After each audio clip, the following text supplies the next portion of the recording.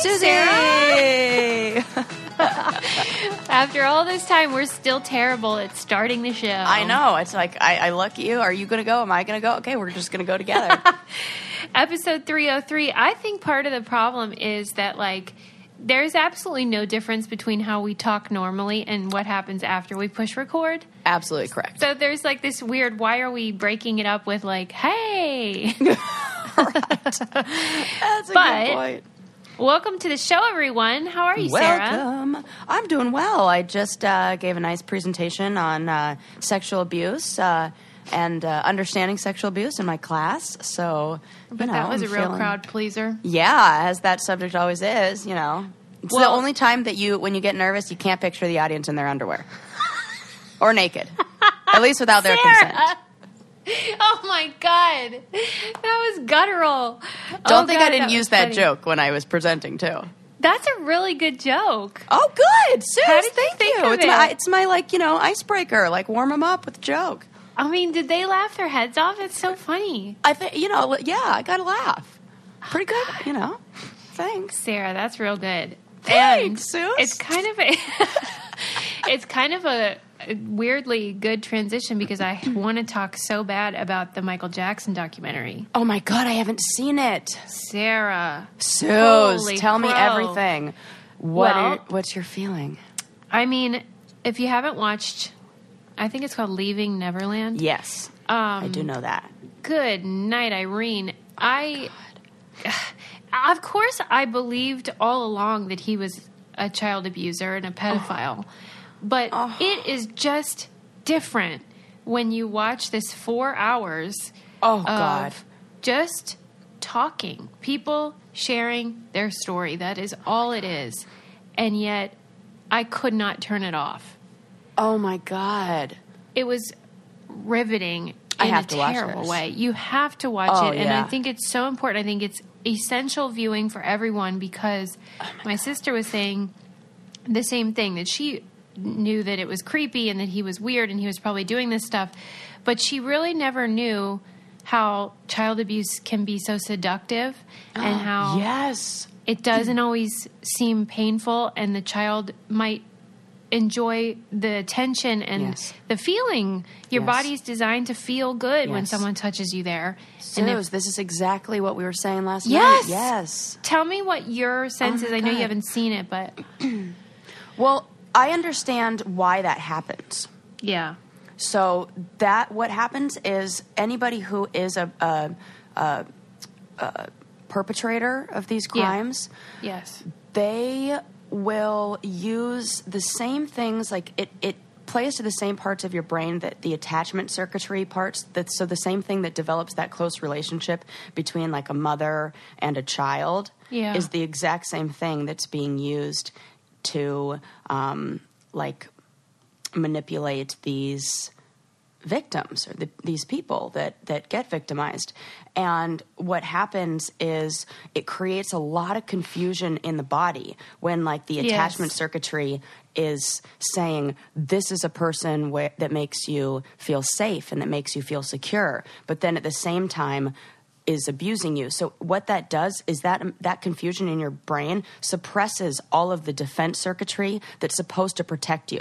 So so say you have somebody who isn't a child, like say, it's an adult and, they get sexually assaulted because that hasn't happened to you before, because you don't have that attachment. And say it's like a stranger that you don't know. Because you don't have the attachment circuitry, stuff there, you'll be able to utilize more of like the defenses and the trauma that happens in your brain looks different. So you can react in a different way if you don't have that attachment. But still, of course, there's that, fight, flight, or freeze thing that happens, of course. But when the defense circuitry shuts down, we see those things like tonic immobility and collapsed immobility and disassociation. And so kids disassociate, and that's why they don't have memories of it, because that part of the prefrontal cortex completely shuts down, where all of your logical thinking and your ability to create creative solutions to get out of danger is gone. Well, and for these kids, at least, it didn't feel like danger. It doesn't, felt right. like wow, I'm really special, and this guy that I worship thinks I'm special too, and that I might grow up to be like him, and he's going to help me get there, and he loves me, and we have a special relationship. Yeah. And he was telling them, that it's like they were the chosen one. Yeah. And they felt loved and cared for, and they got to do all these amazing things, and their families were involved, and the families were seduced as well, in the sense that they believed this man was giving them a special opportunity. Well, and you then can see those why people prey on people who are absolutely. They know exactly who to target. Yes. Oh, and I think it's so important what you said about sometimes it feels good, and especially with male survivors that. There are physiological and biological. Yes, absolutely. And then they think, am I gay? What does this mean? And so that is really, really confusing. And that's one of the big reasons why, in teaching people about this, and try to avoid using things like good touch or bad touch, because things that are, quote unquote bad can feel good to these kids. So calling it safe touch or unsafe touch. And I think a lot of people mistakenly think that sexual abuse of children is maybe painful. If the abuser is good at it, it feels very pleasurable and gentle. And, that is also confusing for these little boys. Sarah, the one was 7, and my son's about to turn 7. Oh, and Sarah, Suze, that could be really hard to watch. The detail that they provided was jarring, but so important, because this wasn't just touching, and not that would be okay, but it was so extreme and unbelievable what they endured at such a young age that I think everyone should see it, because until you hear these guys telling their story, it can be like, well, Michael's weird and he didn't have a childhood, and so he was odd. Well, he was good at what he did, and he manipulated people. Oh, God. It's unbelievable. Are there any... So, what symptoms or what things are you seeing now from the... Because I assume that some of them are struggling with the effects of, like, PTSD or, and things. So, are you seeing that in these... Well, these 2 survivors denied that it happened for so long, and even testified in favor of Jackson at his other trials, and said, no, he would never do that. He never did anything like that, and believed that, this was a relationship, not abuse. And then when they had their own children, that's when the memories all came back and everything changed. God. The lens through which they saw the abuse was different then. And they were like, oh my God, I'm an abuse victim. And I think that's hard for people to understand. That is how it happened. Gosh, it is so crazy. This is this totally mirrors everything I was talking about last night. It's crazy. I mean, yes, absolutely. We were talking about how when new life phases come about, when your children are the age that you were when you were victimized, when you get pregnant or have a child, or or even if you have a child and now that child launches and they're like going out into the world, that the idea of them leaving the nest and now you can't protect them or whatever, all those things, any new life change can stir up all these memories, because our brain does not, because that prefrontal cortex shuts down, our brain just stores these like flashes, these little snapshots of the event that's around the sensation, around the feeling, and around the emotion. So we don't even have an understanding of like any peripheral details or any sort of like timeline or sequence of events, but we do just have these little moments. And if anything in our mind or in our environment, triggers that, that's when all those feelings come back. Oh God, that's hard. I saw a lot of people online criticizing the parents, which is sort of your gut instinct to be like, why didn't they protect their kids? Especially because he's sleeping in bed with them. Their families were giving the stamp of approval. I get it. But I'm very sympathetic towards them as well because they were tricked too. Yeah. And they really bought into the bullshit that Michael had done. And Michael had a lot of enablers and still does. Even when he's dead, his family's still defending him. Yeah. So I'm sympathetic to the children, their parents, everyone that was affected, even though, of course, they made mistakes. And I wouldn't let my kid sleep in a bed with an adult. But, it gets confusing when you're going on tour and you're all in hotel rooms anyway and all that stuff. Oh, God. He met through the Pepsi commercial and then took him on tour with him and would take him on stage and he would dance every night on the Bad tour. And the other one won a Michael Jackson dance competition at the age of 5 or 6. Oh, my God. And it's just unbelievable. Yeah, and it almost seems like these things are oh, gosh, like if Michael Jackson were not famous and this was just some guy, say he was like, I don't know, a CPA, an accountant or something. Oh, yeah.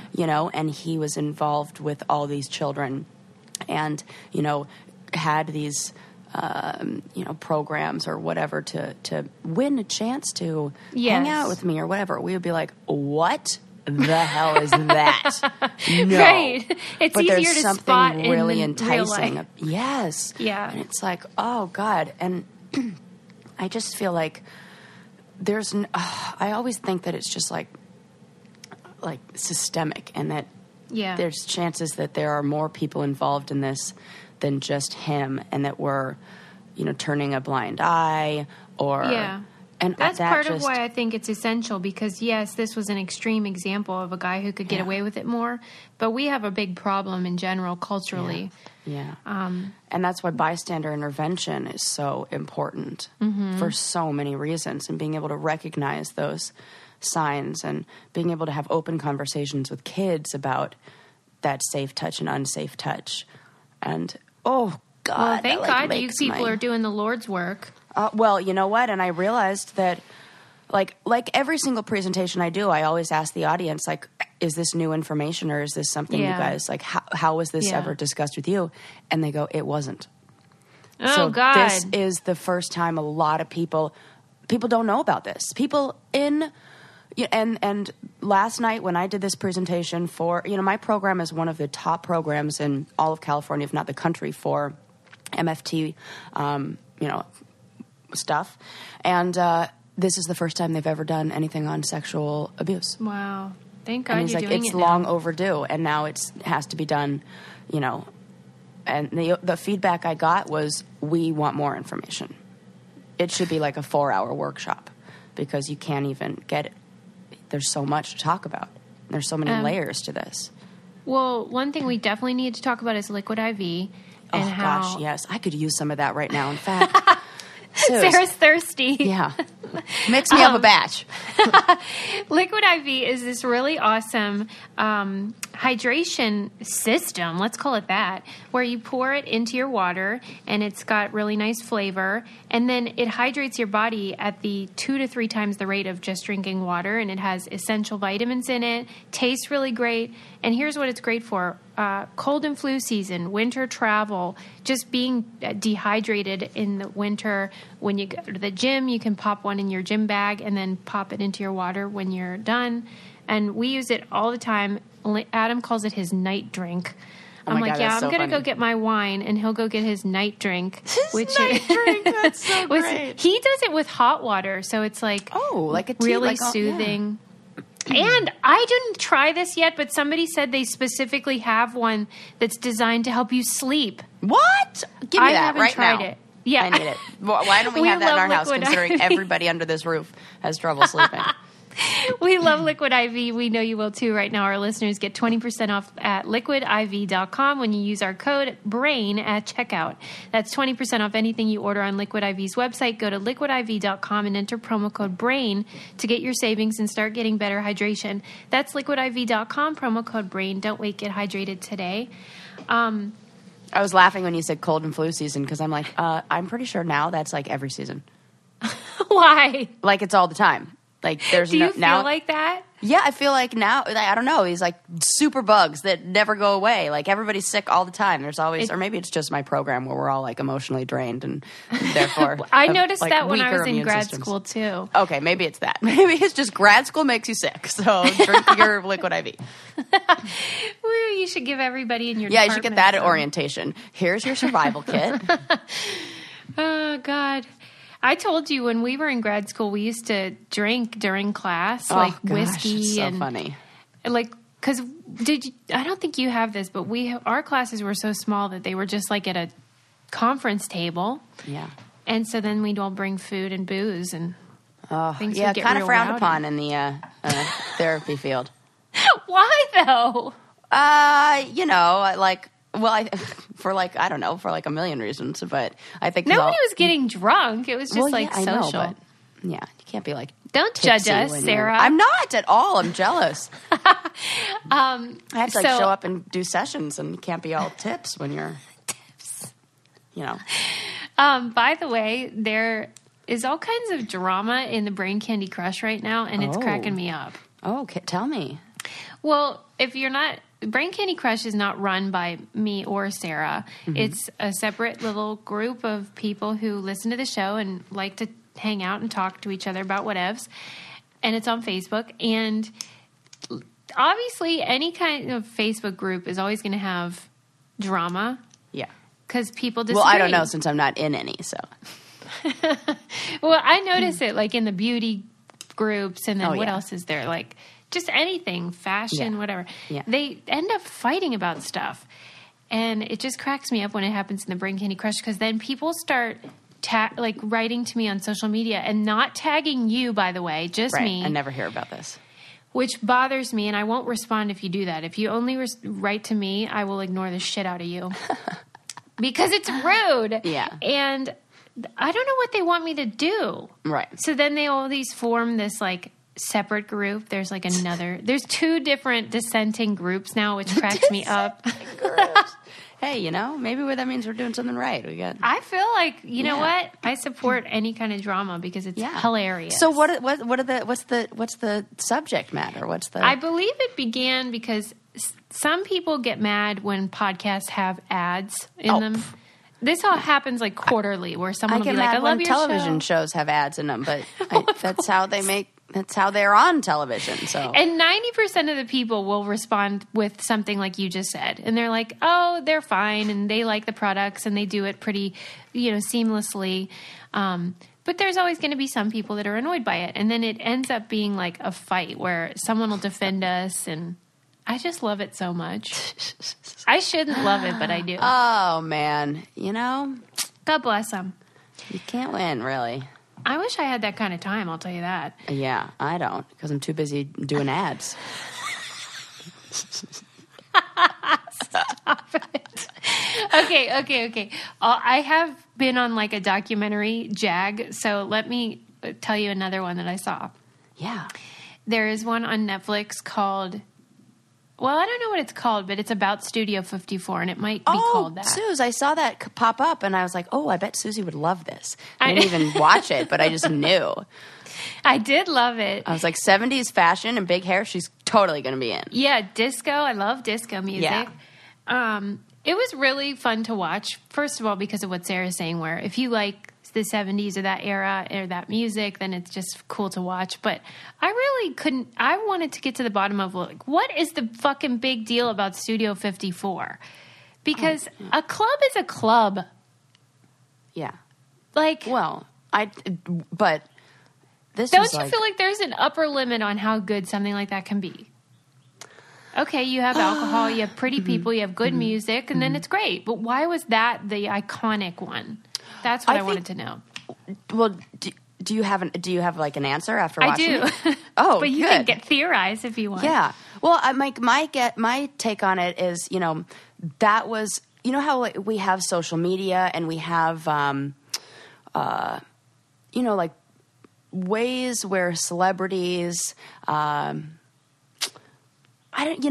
Tao and all those kind of places and all the paparazzi, the whole scene. Yeah. It's now just so spread out because we can track all these people all the time, and everybody is on their phone, and everybody's, accessible, and everybody has like a social presence. But when that didn't exist, having like one central location, one place where if you were the, Kim Kardashian of your day, you didn't have the ability to call up the paparazzi and say, hey, I'm going to be coming out of this restaurant or whatever. So it was like, this is the spot. If you want to be seen, if you want to be one of those people, you go there. And, I think just because those places were, few and far between. And also like we hear about like, those kind of spots through, I don't know, social media and all that, and there are more of them now. Now it's like, or before it was like, how would anybody know about these places? It's like you can Google it. So it's like the one spot. And I think there was a switch in New York at the time, right? Where it was like something was going on. I mean, I don't know. You tell me. You watched the documentary. Well, they made a good point, which was something that I didn't think about because I wasn't around back then, but they were saying that at the time there were kind of like specialized clubs. So if you were a black person, you might go to a particular club, or if you were a gay person or whatever. But this was all are welcome and encouraged. And the weirder you are, the more fun you're going to have. And nobody will judge you, which was really unusual, apparently. Yeah. Where you could kiss a man if you're a man and nobody cares. And it was kind of like this utopian but debaucherous environment. And did you watch the Ray Romano special yet? Yes, I loved it. Okay. Do you know the funny bit about, you have to remember this was before AIDS. Yeah. Whenever somebody begins their story that way, it's going to be it's going to be a good story. Yeah. Well, that's essentially what it was like with Studio 54. It was like the whole thing is premised on, you have to remember this was before AIDS. But the part I didn't realize or think of is that it was after birth control. Oh, so it's this sweet spot of like, let's have some fun. Yeah. Oh, and I never thought about that little window between birth control and AIDS. Yeah, good point. Yeah, interesting. So that was fun. I recommend it. I love looking at. You got to look at, the context. Yes, at everything. What's going on in the political world? What's going on in medicine? Even like that. Man, cool. And you definitely should look and see what's going on in the world of perfume, because you want to be smelling good at all times. At any club. At any club or at your house. There's no reason why you can't smell good. And Scentbird is going to help you with that, because they allow you to basically try different perfumes and see what you like without having to commit to that giant bottle that'll sit on your nightstand or your vanity forever. Mm-hmm. I put in, I think I told you last time, I plugged in, like, my favorite is Coco Chanel Mademoiselle. So I wanted to try other ones that were similar. So I got one, it's called Toka, I think, and I love it. I totally know that smell line. That one? Yes. I love it. And so I got to try it without having to buy the big bottle. And so they'll send you, you can choose each month what one you want to try. And it's a 30-day supply, but it really lasts more than that, because you get 120 sprays, essentially. And they have an exclusive offer for our listeners. You get 50% off your first month today. That's only $7.50 for your first fragrance. Go to scentbird.com/braincandy and use code braincandy for 50% off your first month. Again, that's scentbird.com/braincandy for you to try your first perfume or cologne for just $7.50. Sign on, smell amazing. And they also have cologne, like men's as well. I didn't want to say you could get it for your fella or yourself if you're a man. I totally like men's. I'm really into men smelling good, and some people, men don't always buy their own, so you got to get it for them. I steal my husband's because I like how his smells on me better. Me too. What's with that? And sometimes I walk out the door and he's like, "We can't. You're wearing that too?" And I was like, "Well, I'm sorry. We're not going to have conflicting scents now." Do you think because we have big dick energy, we smell good with cologne on? Maybe that's it. Maybe it's my BDE. I need a cologne that matches my BDE. That should be their tagline. Yeah. Oh, God, that's so funny. Did you hear about that dude in Oregon that got, like, stranded in a snowstorm? No. And for 5 days. You know how that happens sometimes where people, like, make a wrong turn and then... Yeah. It happened to my brother once. He was, like, lost in the woods, and then it started snowing, and the rangers ended up finding him. He got just turned around and lost, and they didn't find him till, like, midnight or 1 a.m. or something, and thank God, because he was coming back from climbing, and he was wearing shorts, and then it, like, started snowing, and it dropped really cold. I don't even know how they found him, and thank God they did. What the heck? How did he get lost? Real. Like, he went back to the car for something, and I don't know how he got turned around or something happened where he totally... Scary. Yeah. So I couldn't imagine what... And, like, he was telling me how terrifying that was and what it would be like to be gone for 5 days in the freezing cold. Forget it. What happened? He was in his car, and he was okay in the end because he lived off of Taco Bell fire sauce packets. Oh... my God, if that ain't an ad for Taco Bell, I don't know what is.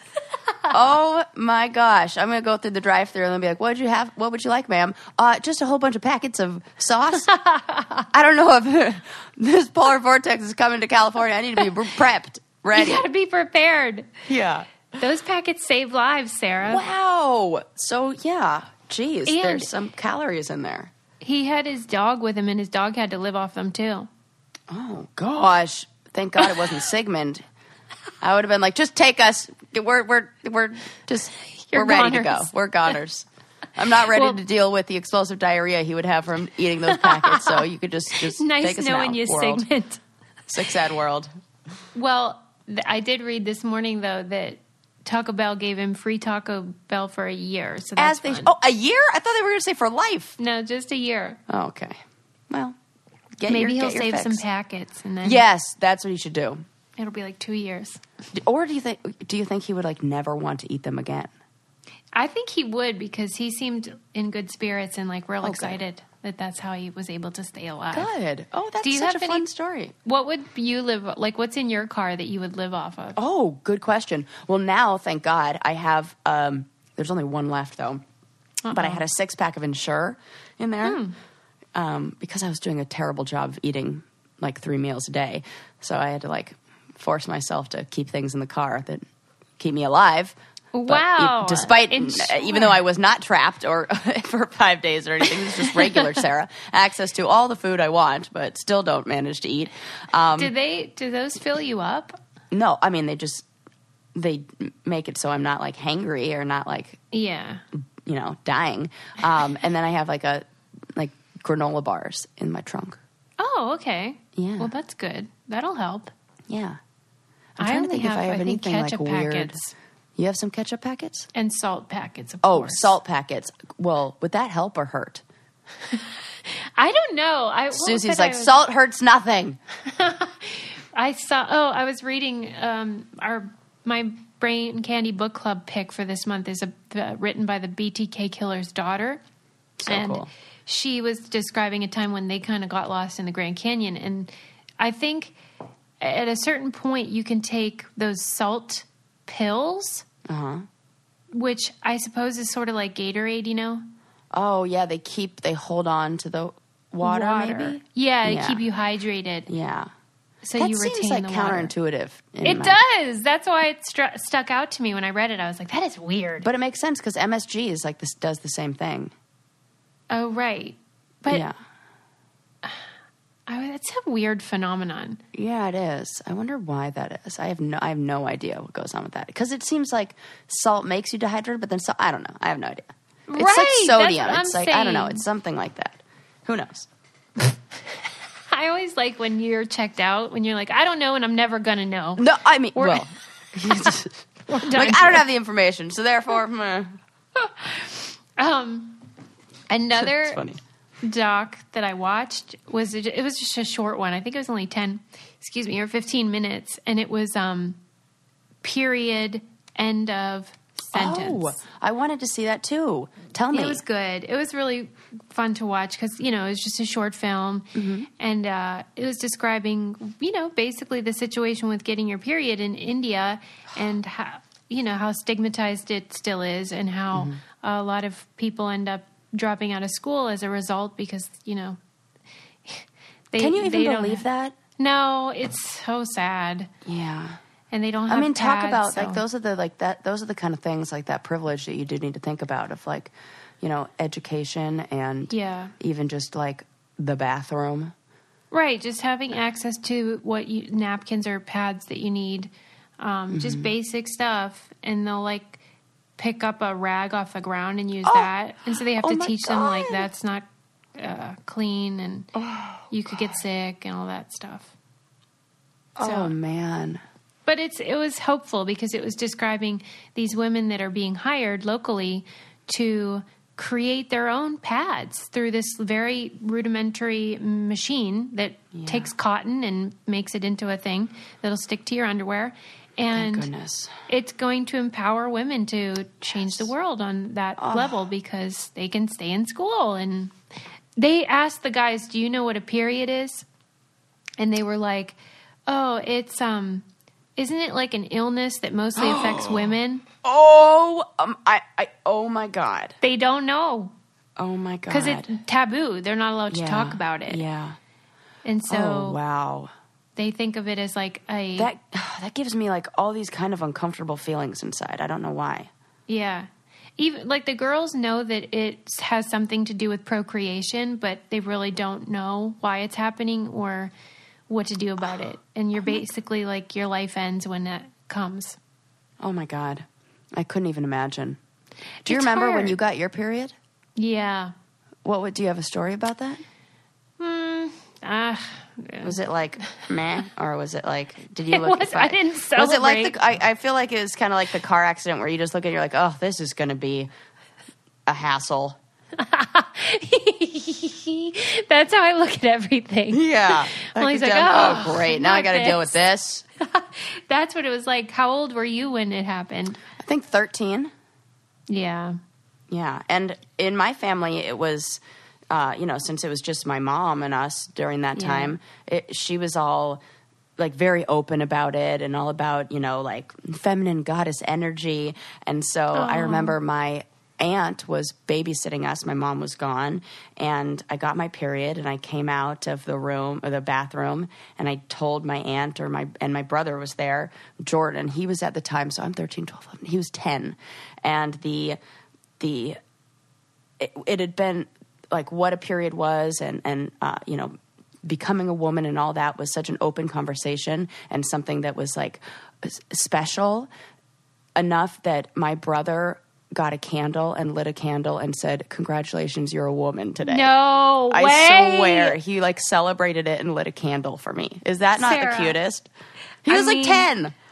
I think it's nice, but like because of the way we were brought up with so much shame and stuff, it makes me cringe. Like I just feel upset. But like of that? For that? Yeah, about that? like I don't want to feel that way, but I do. Oh my gosh. And I look back and I'm like, how sweet that it was like him, just trying to connect. And like, it is. And then think about how lucky any girl who's with him is going to be because he really understands that. And totally. So does my husband. I mean, like, he has no problem, like, going to the store and getting whatever the heck I need and, like, talking about it or, It's very progressive. Yeah. Oh, I mean, God. you got to be in touch with your body, that's for sure. And one way you can do that is through Open Fit, which is such a great system for getting fit, losing weight, feeling strong, whatever your goal is with your body. Dancing like Sarah. Yeah, man. Shaking your booty. They have really cool programs. I mentioned before they have the one that gets you ready for a Tough Mudder, which is so cool, T-30. If you're thinking about maybe participating in one of those events, this is a great way to get ready for that. They have Extend Bar, which bar is so popular right now. Oh, I did that before my wedding, and it made me so lean. That's how a lot of people describe it, where it's like you feel strong, but you're lean, which is that's kind of what every gal tends to want. But whatever it is that your goal is, you can use OpenFit, which is kind of like the Netflix of workouts. You go on there, you pick what you want. You can access it anytime from anywhere on your tablet or your smartphone or your computer, whatever, and you can see the results. You can lose up to 15 pounds in just the first 30 days, flatten your abs, shape your body, and most importantly, feel great. OpenFit has changed the way I work out, which is from not working out at all to actually working out. With our code Brain Candy, you can join us on our fitness journey personalized for you. Again, use code Brain Candy and start using OpenFit for your journey. Right now, you can do the OpenFit 30-day challenge. Our listeners get a special extended 30-day free trial membership to OpenFit. So why not try that for 30 days, where you can lose up to 15 pounds in 30 days when you text Brain Candy to 303030. You get full access to OpenFit, all the workouts and nutrition information totally free. Again, just text Brain Candy to 303030. Okay. So yes. Speaking of documentaries, did you see Free Solo? No, tell me. Oh my God. Is it so good? It's really good. I will also say I didn't know, like, it was the most terrifying movie I've ever seen. That Landon and I both watched through the cracks of our fingers. And I think it's one of those things. So, you know, if somebody watches like Law and Order Special Victims Unit, they can almost kind of like distance themselves from the storylines because they're like, this stuff doesn't happen. You know, it feels almost like far-fetched or, you know, wow, that's like extreme. But then if you work in that world, or if you are familiar with, you know, like what happens in like sexual assaults and all that stuff, you're like, oh no, that's actually real and that stuff does happen. And it's almost the same with this. I feel like if you don't, and they kind of like mention that in the movie, that if you're not somebody who really knows about climbing or the risks involved or whatever, you watch it and it's like, whoa, that's, you know, impressive. But, you know, you don't really have that same like deep understanding of just how crazy and intense and real this is. Like, I mean, obviously it's real, you're watching it, but just like, I mean, me, myself having like a you know, like some climbing background and, you know, I've done that a little bit. He would not call me a climber because he's like that. And he's like, unless, I don't know, whatevs. The guy in the movie. The guy in the film? Yes. But he's like a snob about it? Kinda, yeah. But also on the spectrum. Definitely. Oh, okay. Absolutely. So, like having had that experience myself and knowing what could go wrong and just how easy it is, my toes were like, I get this weird sensation in my feet where I feel like just the whole earth is going to slip out from under my feet, and it makes like the bottom of my feet tingle and my toes curl up. Yeah. And that was like the whole time watching the movie. It was insane. So for people who don't know, the movie follows this climber named Alex. What the heck is his last name? Let me find his last name. It starts with an H. Oh my God, you think, Honnold, Honnold. And he is a free solo climber, which means he climbs without any ropes. And yeah, why does he do that? Oh my God, Suze. So his mission in this film is to climb El Capitan, which is the largest single slab rock in the world, I think. It's 3,000 feet, this face. And it's never been free soloed before. It took, I want to say, like 7 years, maybe more. Maybe it was like 14 to just do the first route of this. You know, like with ropes, with people who were so. Just to find how to get up the mountain took years because it's so difficult. So he's free soloed Half Dome and a lot of other big face climbs, and he and a lot of those climbs, you know, it seems terrifying, and it absolutely is. And the idea of climbing without ropes, there are so many risks. I mean, like death is almost inevitable, but the routes are much they're like beginner to intermediate. Like all of the routes that he climbed on Half Dome, I could easily climb. Like I climb within that like level of climbing, but with a rope. So, but on El Capitan, there's no way, no chance in all holy hell I could get up that because it's so advanced and like not in a million years. Like there is no way. And so you watch him make attempts and learn it, and you know, he's almost like a savant in how he remembers all the moves, and you see these teeny tiny little finger holes, and you see the spots where he like failed over and over and over. Oh my God, it was so intense. But the best part of the movie was that, for me, was that while filming, or maybe like right before, he meets this girl at a bookstore, and who's like, you know, just a regular gal, and he, you know, falls in love with her, and they start their relationship, but he has a ton of like intimacy issues, and you can just tell there's a whole bunch of weird stuff. Like, she's got some story that I don't like. Why is she like, to the idea of starting a relationship with somebody who is like, can die any second, and it almost seemed like that was attractive to her in some way, where she like wanted to be the girlfriend of the guy who, it's you know, like maybe adventure died. By proxy. Yeah, totally. And it's just so fascinating to see. Like, I wanted to know so much about her. I'm like, what is going on? Like, you know, with that, and why but what they find out, so they, like, you know, what would you call them? Like, neurologists get really interested in this guy and like how he's able to do this, because you're like, this is insane. And you can tell that he has a very different approach than other free solo climbers, where they almost have like a kind of like a death wish, or they are high risk takers. A lot of them don't live past the age of, totally fatalistic. Like, don't live past the age of 40. And it goes through like all the different people who are free solo climbers that have died. And there's one very famous climber named Timmy Caldwell that they have on there.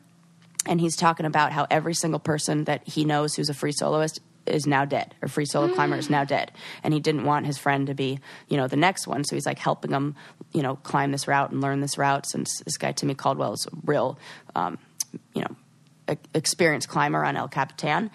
And so these neurologists are like, we got to find out what's going on in your brain. So they scan his brain, and they put him through like a fear, like they flash images that are designed to trigger like a fear response. Yeah. And they show his brain scan compared to a normal brain. He has absolutely zero activation in the amygdala. What? I know. And anybody knows anything about brains, that is your fear center. That's what controls like all that. Well, what fear. does that mean about does him? not light up.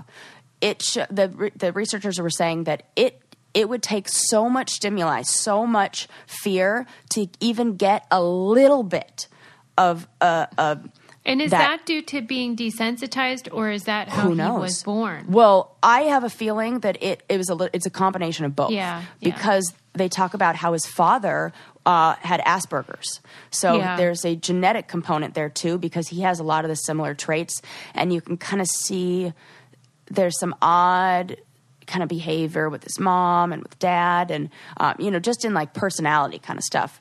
Yeah. And so then his father passed away when he was 16, and I don't think he got any sort of emotional he did not process that. It was very clear that this family was not one that talked about emotion, that talked about anything like that.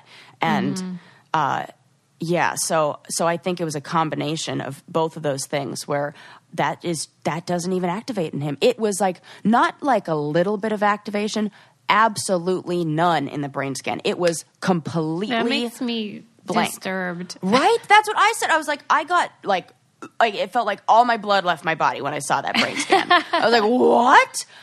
And then I just started thinking, like he's not human. Yes, and that's how we learn about how the brain works, and we learn about, you know, brain injury and what certain areas, you know, I go back to like Phineas Gage, and that the guy from, I can't remember what year it was, but he had the railroad spike through his frontal lobe, and he survived. And then we learned about the relationship between the frontal lobe and personality, because he became a dickhead and like, you know, then ended up dying. But you learn like what parts you can live, all that. So any of these like odd, you know, people who have like an extreme or in one way or the other, it's just fascinating. There's so much like potential research on this guy. Like, I feel like if I were a neuroscientist, I'd just be like, get in my office and you're not allowed to leave. I need to experiment on you, you know, because what the heck?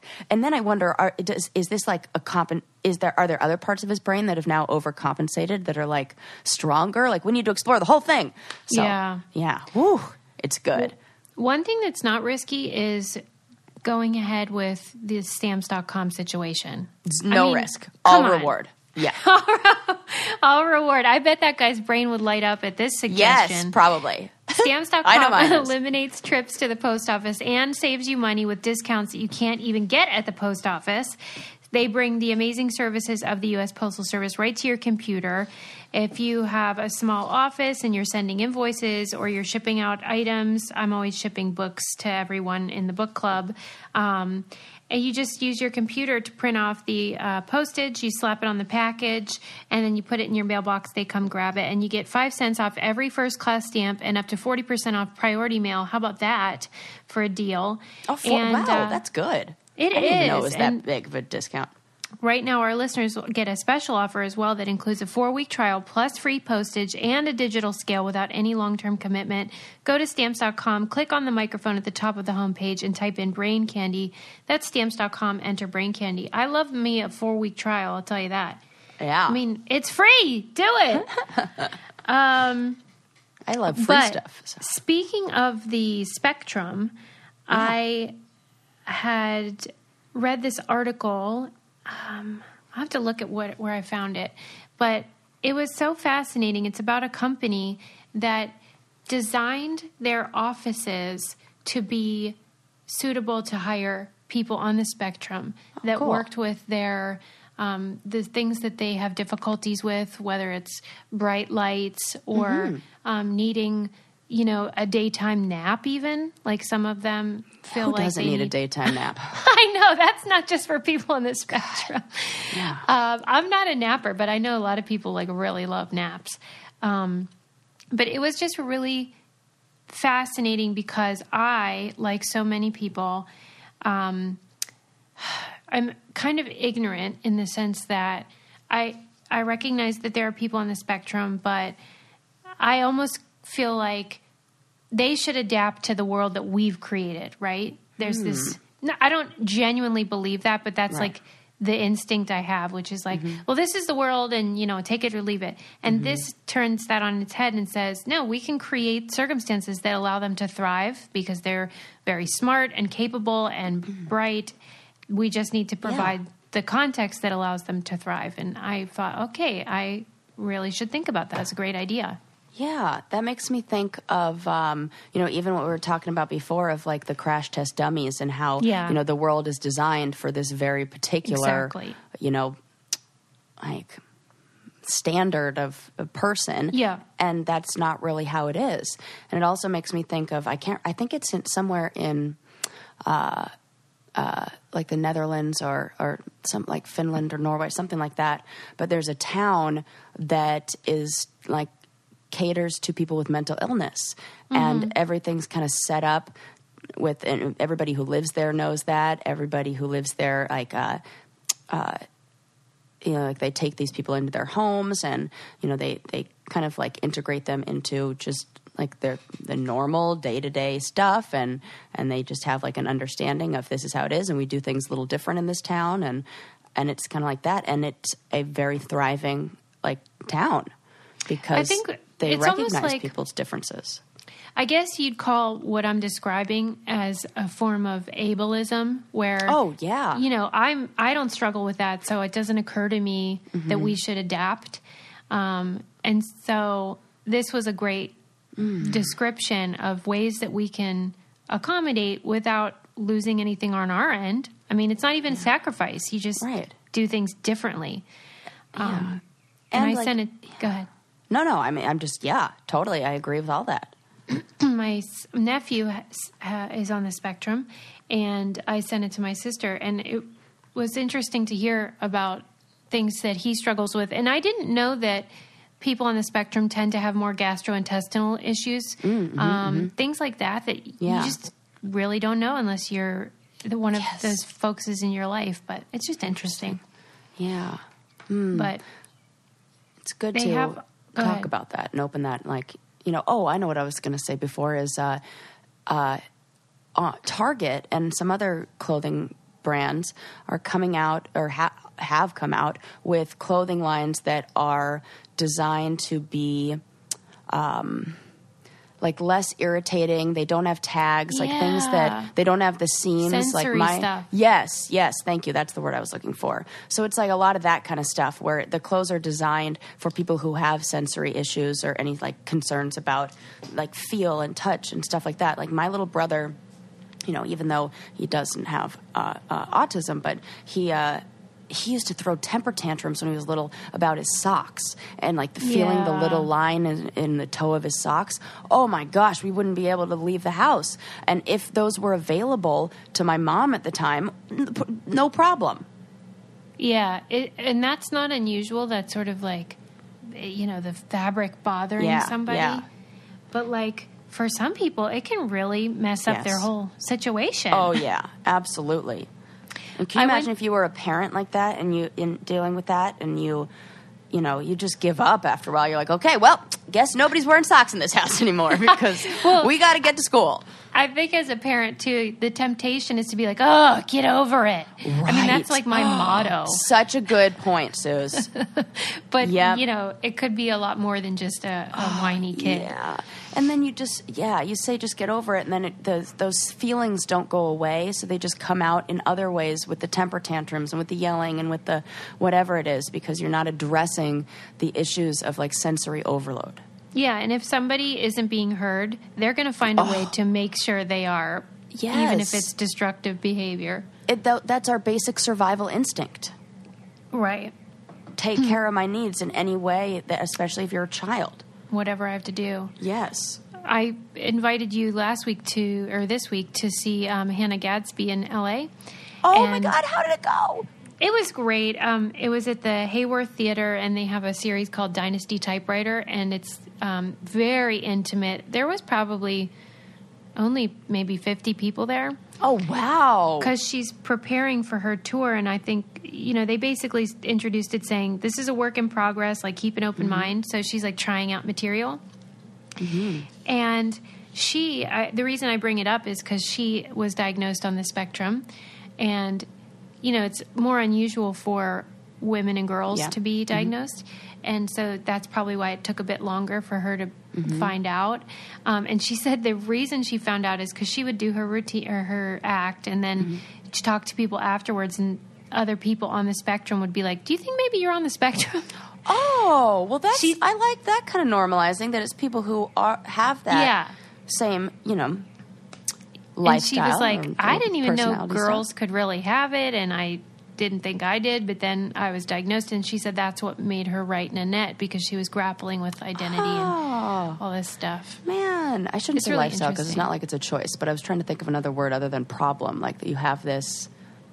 Yeah, sometimes you might say condition, or but condition. It's all still stigmatized language. Yeah. It got to be another word for it, like. I bet they have one and we just don't know it. Yeah, I need to learn what that word is. Yeah, let us know. Tag us in that information. Yeah, definitely. We have a guest today. Ooh, yay.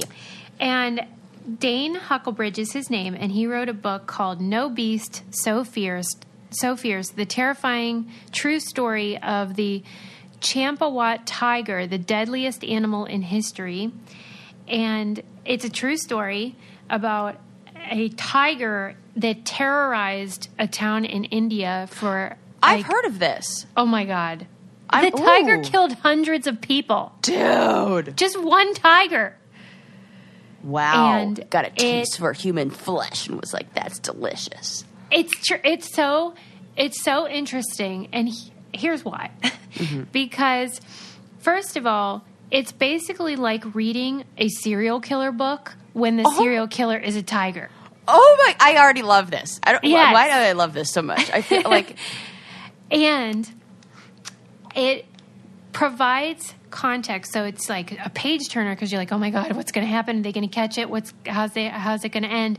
But then there's also a sense of like, here's why this is happening: environmental issues, ecological decline. The tiger had been injured at a young age, so it only had like one of its major fang thingies, incisor teeth or whatever they're called, and so it wasn't able to catch food as easily. Like normally tigers are not interested in human beings.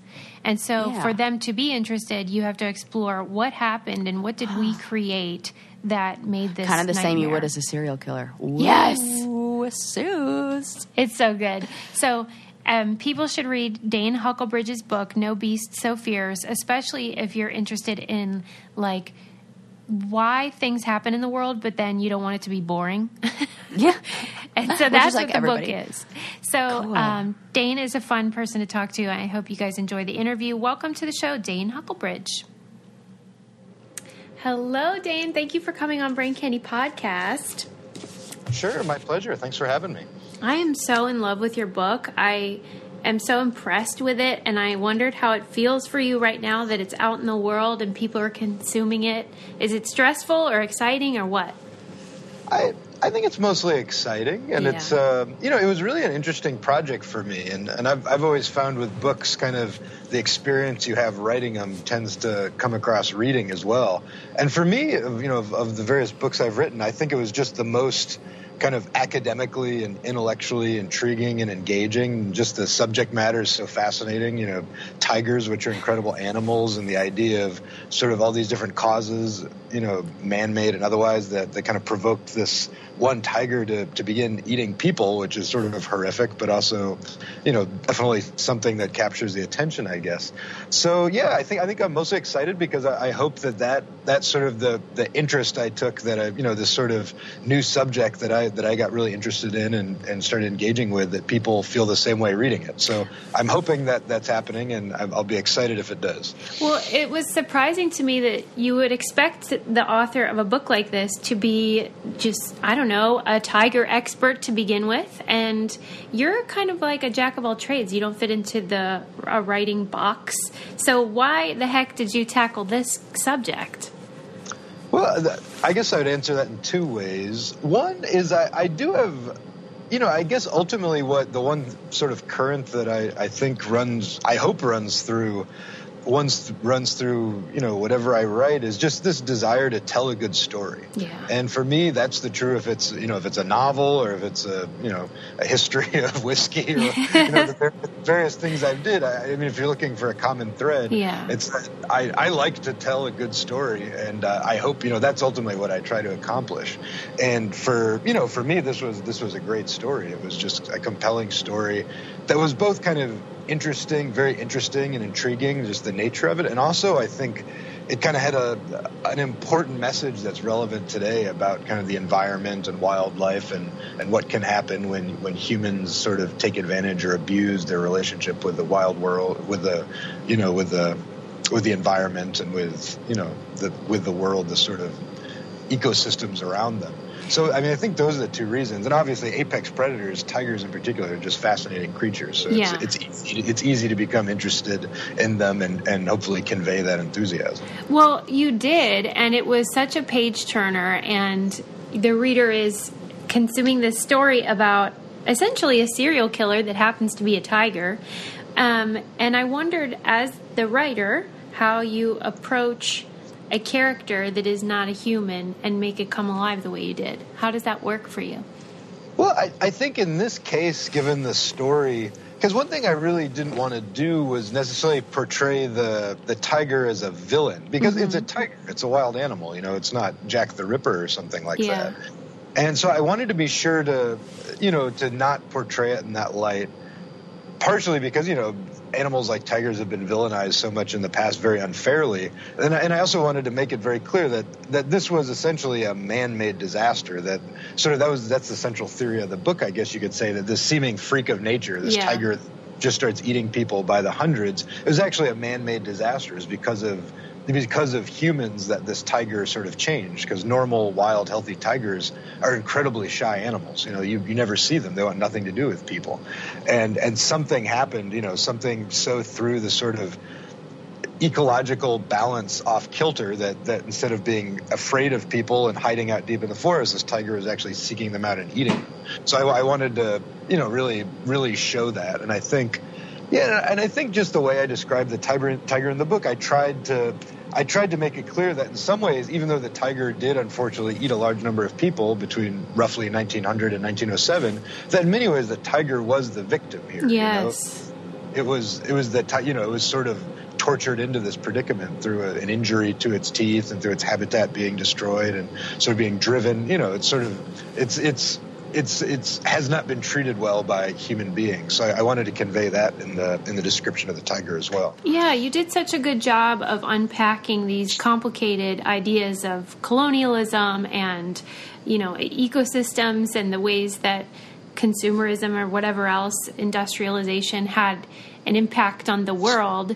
And it was just amazing as a reader to see how you made it all work and still be interesting, because it's informative, but it's still this incredible story. Was that difficult for you, or did it come easily? I guess it's always a challenge, but ultimately it's sort of the challenge that I like, because one of the things I always, looking back, kind of resented was the way in school when you studied history, and there are some very good history teachers, but I remember history always never really liking it. Yeah. I don't think it was till kind of college that I started to get a little more into it.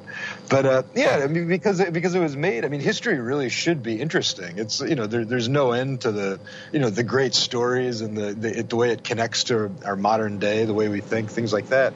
And it's such you can do such interesting things and such captivating things with history, and I just think many people don't take advantage of that, whether it's a history teacher or a writer or whatever. So for me, I find this stuff captivating.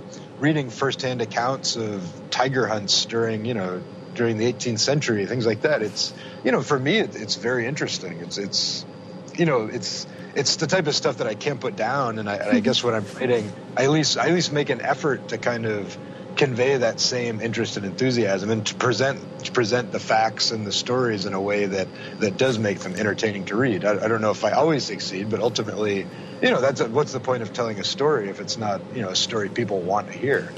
That's what I aim for, I guess. Was there something that during your research surprised you about the man-eater? Or tigers in general? There was a number of things that surprised me. I would say one of the most surprising was, surprising sort of looking back, I realized how my own opinions had been so biased in some ways against prevailing ideas or Western culture, whatever you want to think. But when I went to India and Nepal to learn more about the relationship with local people there and tigers, and I spent some time with a Taru community in Nepal and in Kumaon with the people there, but particularly in Nepal, where I was staying in a community right on the edge of a big tiger reserve, and I'd read books about these accounts of how occasionally man-eating tigers would come out of the forest and attack villagers, and how some sort of Western scientist or Western educated scientist was needed to step in and keep the angry villagers from killing all the tigers. And I was sort of expecting that type of scenario, where and honestly, the total opposite was true. When I was talking with the Taru, these are people who've lived alongside tigers for thousands of years. They don't have any problems with the tigers. They get along. They have no problems. And one thing that was interesting is they actually liked tigers. They considered it good luck to see a tiger, because essentially there's a very small chance of possibly getting attacked by a tiger, which occasionally happened but was very rare, versus the very real possibility that if the tigers aren't there, the population of wild pigs and deer explodes and they eat all your crops and your family goes hungry. And for them, it was much more realistic problem, immediate problem to make sure their crops were intact to feed their family than worrying about this very hypothetical tiger attack, which is extremely rare. Well, they sound like they are, more pragmatic than a lot of Americans who obsess about serial killers, as I mentioned, rather than, climate change or things that actually can affect you. So it sounds like they have a better relationship with the world around them than Western cultures do sometimes.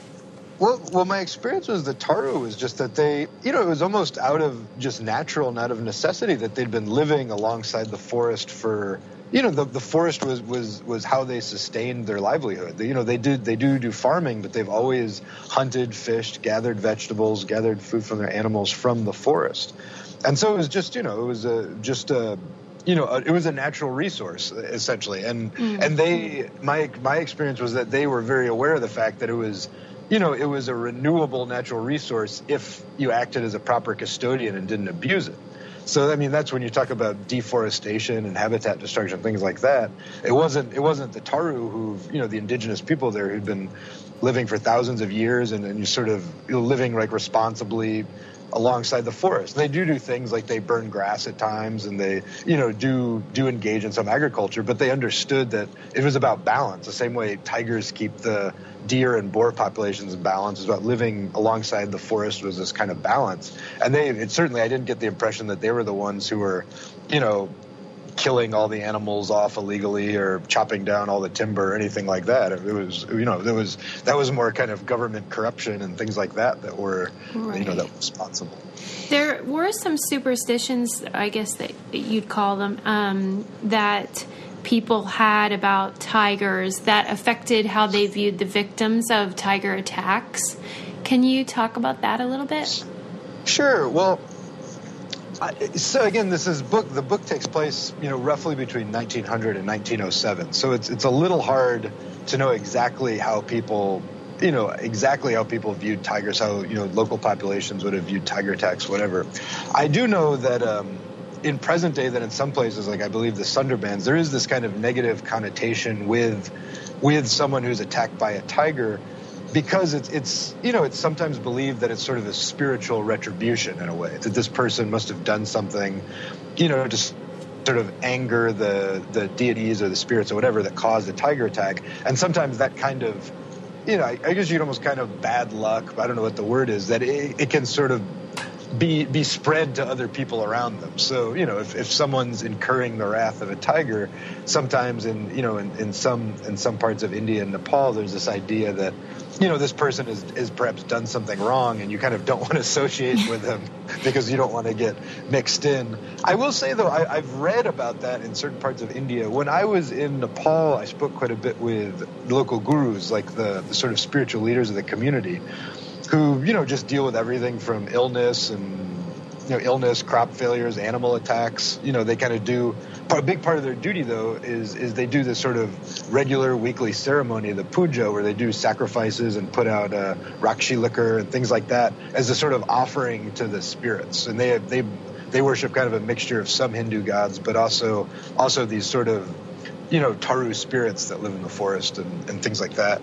And, and they kind of had this belief that as long as you respected the spirits and the forest and you did your ceremonies properly and lived, properly and didn't commit sins or whatever, that, you didn't have anything to worry about. But if you were doing something wrong, if you were not properly honoring the spirits or gods, if you were desecrating them or the forest in some way, that, a tiger attack could result. And they even said that sometimes there would be warnings. They said if you found tiger whiskers on the ground around the village, that was a warning that somebody was doing something wrong. Right, and the stakes are high. You don't want to mess up your whole system. Yeah. But I didn't really detect. So they did have this kind of notion amongst traditional, the people who practice the kind of traditional religion, this idea in Taru communities and villages that a tiger attack could be kind of almost like a form of divine punishment. But I didn't, in that case, I asked them, I said, would this affect how you would view the family or the victim afterwards? Would you still perform the funerary rites? And they all said that, that wasn't a problem, that they didn't really hold it against, there wasn't any sort of curse, you might say, or anything like that for victims or their families, that they were still kind of, they would do whatever they could to try to figure out the cause of this imbalance. Oh, wow. But there wasn't any sort of animosity towards them afterwards. So do you think that they saw this, hundreds of deaths as being a bigger community problem in that respect? That it's hard to say, because in some regards, because I believe, based on my research, I think the tiger probably started became a man-eater probably in the Terai, the lowlands of western Nepal, which would have been populated by Taru people. And then at some point, because when it was sort of driven out of its habitat, and there weren't enough people there, frankly, because it's kind of sparsely sparsely populated, and it started going up into the hills to kind of hunt people, then it crossed into a different group that's more Pahari, the sort of group there you find in the hills of Nepal and also in Kumaon across the border in India.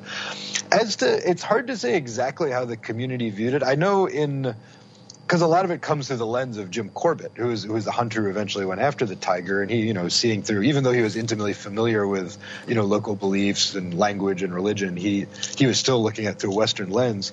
But he did at least mention towards the end of the hunt that there was a sort of belief among at least some of them that it was almost I think the word was shaitan or something like that, like a demon or a devil or something like that this tiger was kind of possessed in some way or abnormal. So I think if nothing else, there was at least an understanding in these communities that this was not a normal tiger, and it almost had, supernatural abilities to it, that it was, there was something else. And that's a common theme when you look in 18th century France. There's a famous wolf called the Beast of the Gévaudan. And you see the same thing. These French peasants in the French villages, were convinced it was kind of a devil or sent by God as punishment or something like that. They didn't view it as just an ordinary wolf. So I think in communities where there's incredible acts of predation take place, it's not uncommon to sort of see it as either some form of divine punishment or some sort of supernatural characteristic, just because it defies belief, I guess, that it can do this much damage. Yeah, I mean, it doesn't surprise me, because if you didn't know the context for why the tiger was being so aggressive, you would think it was some sort of supervillain. Let's talk about Jim Corbett, though, because that guy is a colorful character. What do you think of him? He is a captivating character. He's a little enigmatic.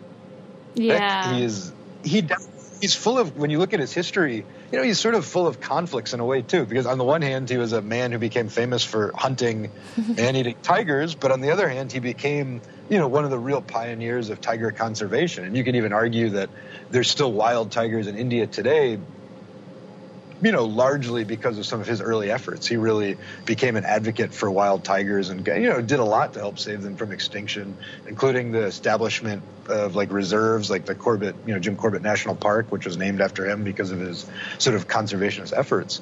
So he's an interesting character, and he's a little, in some ways, hard to get to know. I've read almost all of his writings and read books about him and, read some of his letters and interviews.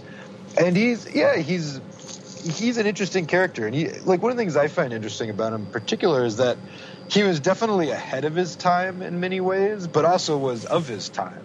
So he wasn't, he understood, like I said, he understood that tigers were crucial to ecosystems and they weren't these sort of bloodthirsty killers, and that they, he really admired tigers and thought they were beautiful. But ironically, he did hunt tigers, usually not for fun, usually out of necessity because they were eating people. But, it was sort of this thing that he became very good at.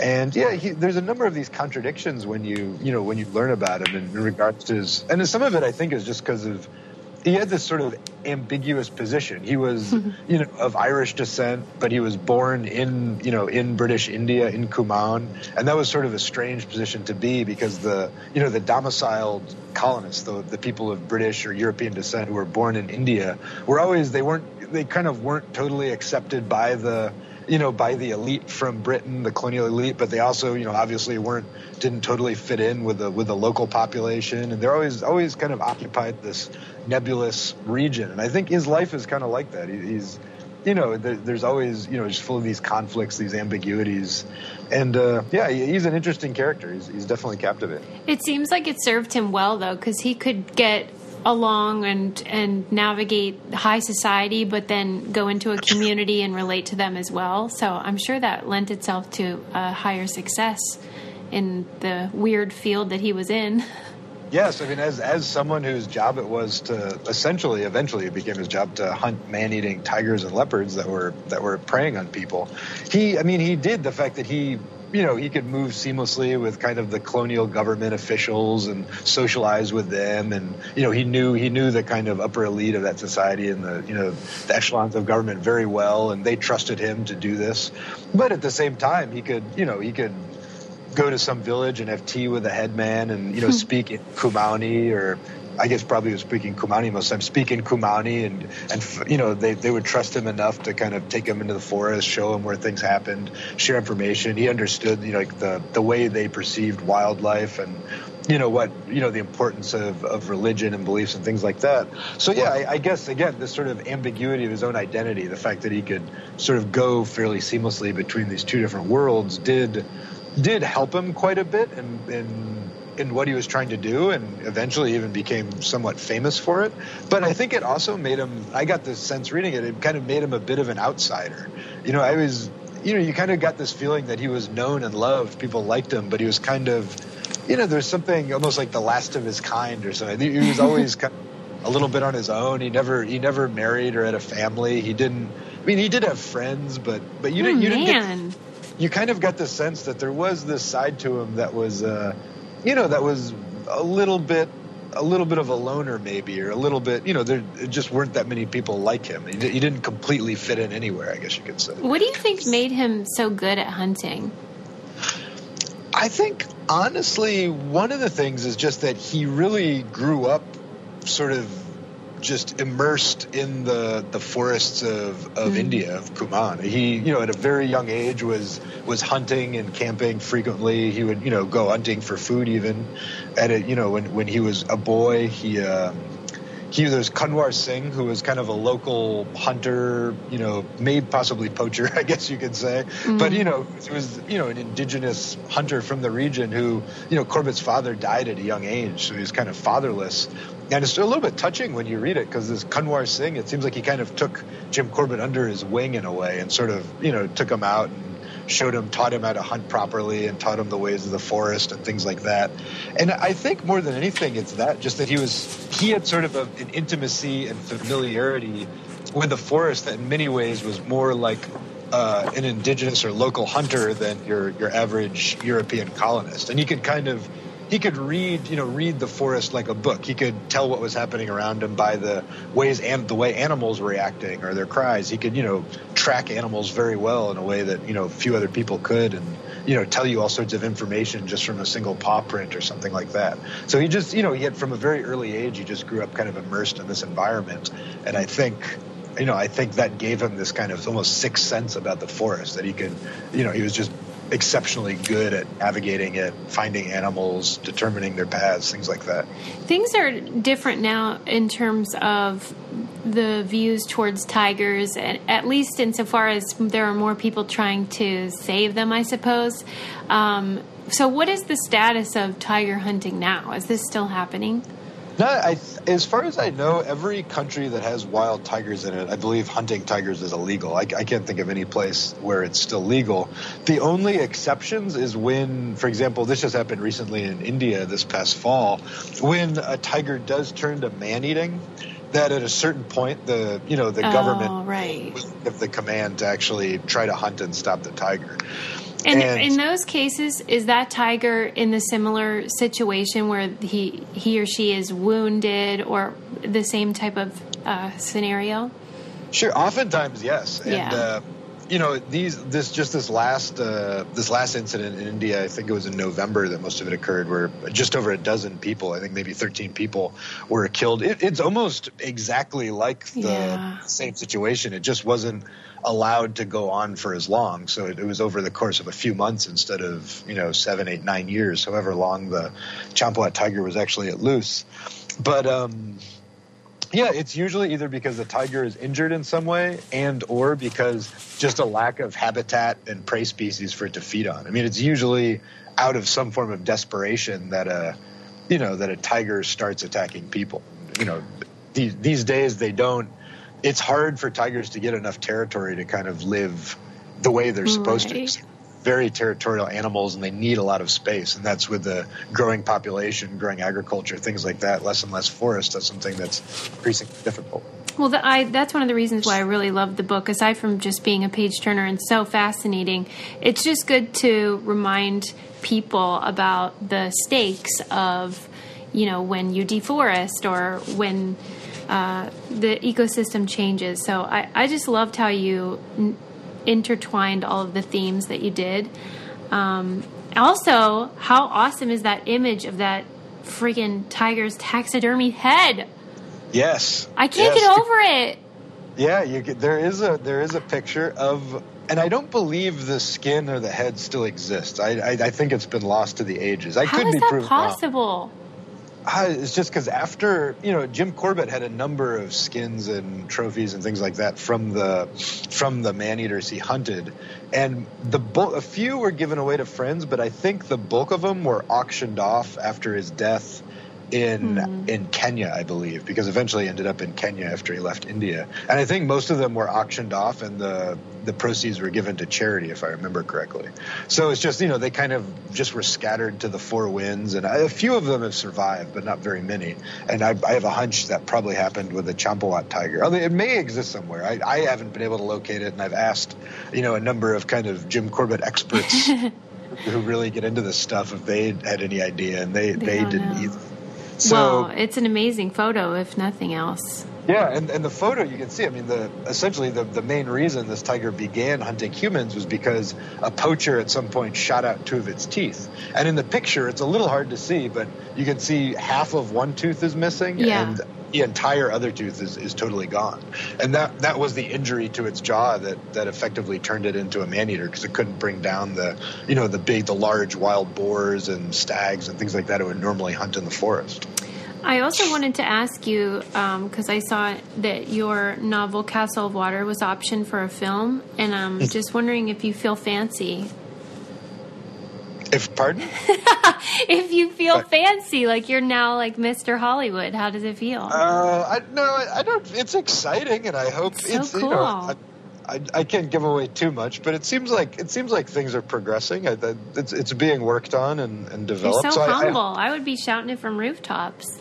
I hope it comes to fruition. That would definitely be neat. But fancy? No, I don't feel fancy. It's very neat though. Like it's definitely a neat thing. I still couldn't imagine what it would be like to see something I wrote become a movie. But I have to imagine it would be kind of an exciting experience. Yeah. The last question I have for you is what we ask of everybody, which is, I don't know if you have a car. You live in Paris, but what do you keep in the trunk of your car if you have a car?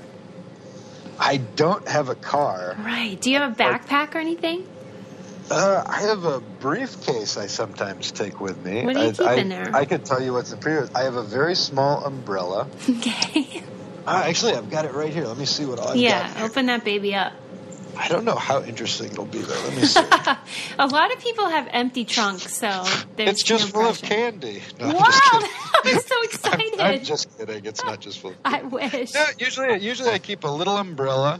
I keep a little tote bag, because sometimes here in Paris there's lots of neat little markets. Yes. But they don't usually give you bags the way they do in the U.S. So if you go to the market, you're grabbing cheese or wine or what have you. It's nice to have a little tote bag. So I've got that. I've got an extra charger for my phone, because I always forget that and miss out on stuff. Yeah. I've got some pens and pencils in case I need to write anything. And I don't think it's there. Occasionally, I don't do it much anymore, but sometimes I keep a tobacco pipe in there every once in a while to puff on. But I haven't been smoking pipes lately. So that's so professorial. I like the way they smell, I guess. I don't know, but it's kind of tough. It's not very convenient to do, because it's, I don't know, in my current apartment, I'm not supposed to smoke a pipe. And it sort of takes like an hour to do. So if you're outside in the cold, it's not really fun to stand around. Is that true? It takes an hour? Yeah. So I guess now my pipe collection is mostly aesthetic. I don't smoke them as much as I used to. But oh my gosh, I love this. This is a really good answer. Most people, like I said, they have empty trunks, and I like this. This is good. Well, I don't even have a car, so they're doing better than I am. It happens a lot when I interview people in New York. They don't have cars as well, so we have to improvise. Yeah. But you're off the hook.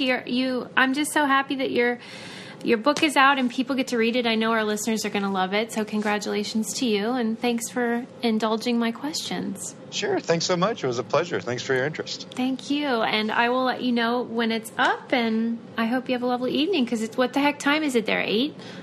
Yeah, it's 8:30 right now. Good Lord. You got to hit the sheets. Yeah. Well, thank you for also being willing to talk so late. I'm sure that's no fun, but thank you. Oh, no problem at all. It's a pleasure. Congrats, Dane. Talk soon. Okay, thanks again. Bye-bye. Take care. Bye.